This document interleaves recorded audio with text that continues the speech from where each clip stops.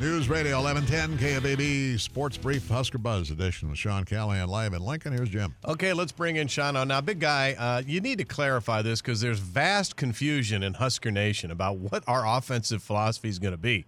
Like yesterday, Matt Lubick's talking about the deep vertical passing game and how much better Adrian Martinez is at throwing the ball, which is great, except I thought we were moving to a power running sort of philosophy around here. Oh, yeah, but you still have to have the vertical threat to open up everything else. And, part of the problem last year is teams did not respect Nebraska's ability to throw the ball deep because they couldn't. They didn't have – and a lot of it, too, was the running game wasn't there. They need both elements of this offense to really go. They couldn't run it consistently last year, especially when Mills was injured, and they didn't have, the type of receivers. I mean, when you're trotting Cade Warner out as a starting receiver at the start of the year, guys like that, they're not deep ball receivers. And Wandale Robinson was a good, short yardage type guy to catch the ball in space, but he was not a deep ball receiver. I think with Oliver Martin here, obviously, and Samari Torrey and Omar Manning, and now Xavier Betts a year into the system, they've got a lot more options that can, A, run, B, that are big, and C, that can catch these deep balls and do a lot better down the field. Let's talk about Oliver. How did he get here?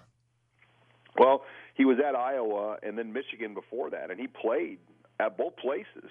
But he just didn't see himself as a fit at Michigan. It just didn't go well there, and he's from Iowa, went back to Iowa, and just didn't like it there either. And he left Iowa after COVID, and it was really under the radar. I remember he was a hard guy to reach. Like, you never could report on him because you couldn't reach him.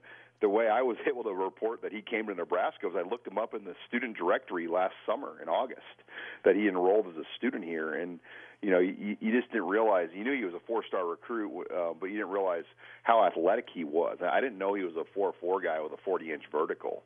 And, now he's got a full year under his belt. He'll probably go on scholarship here in August is my guess. He's still a walk-on technically because he had to since he transferred and there wasn't one available.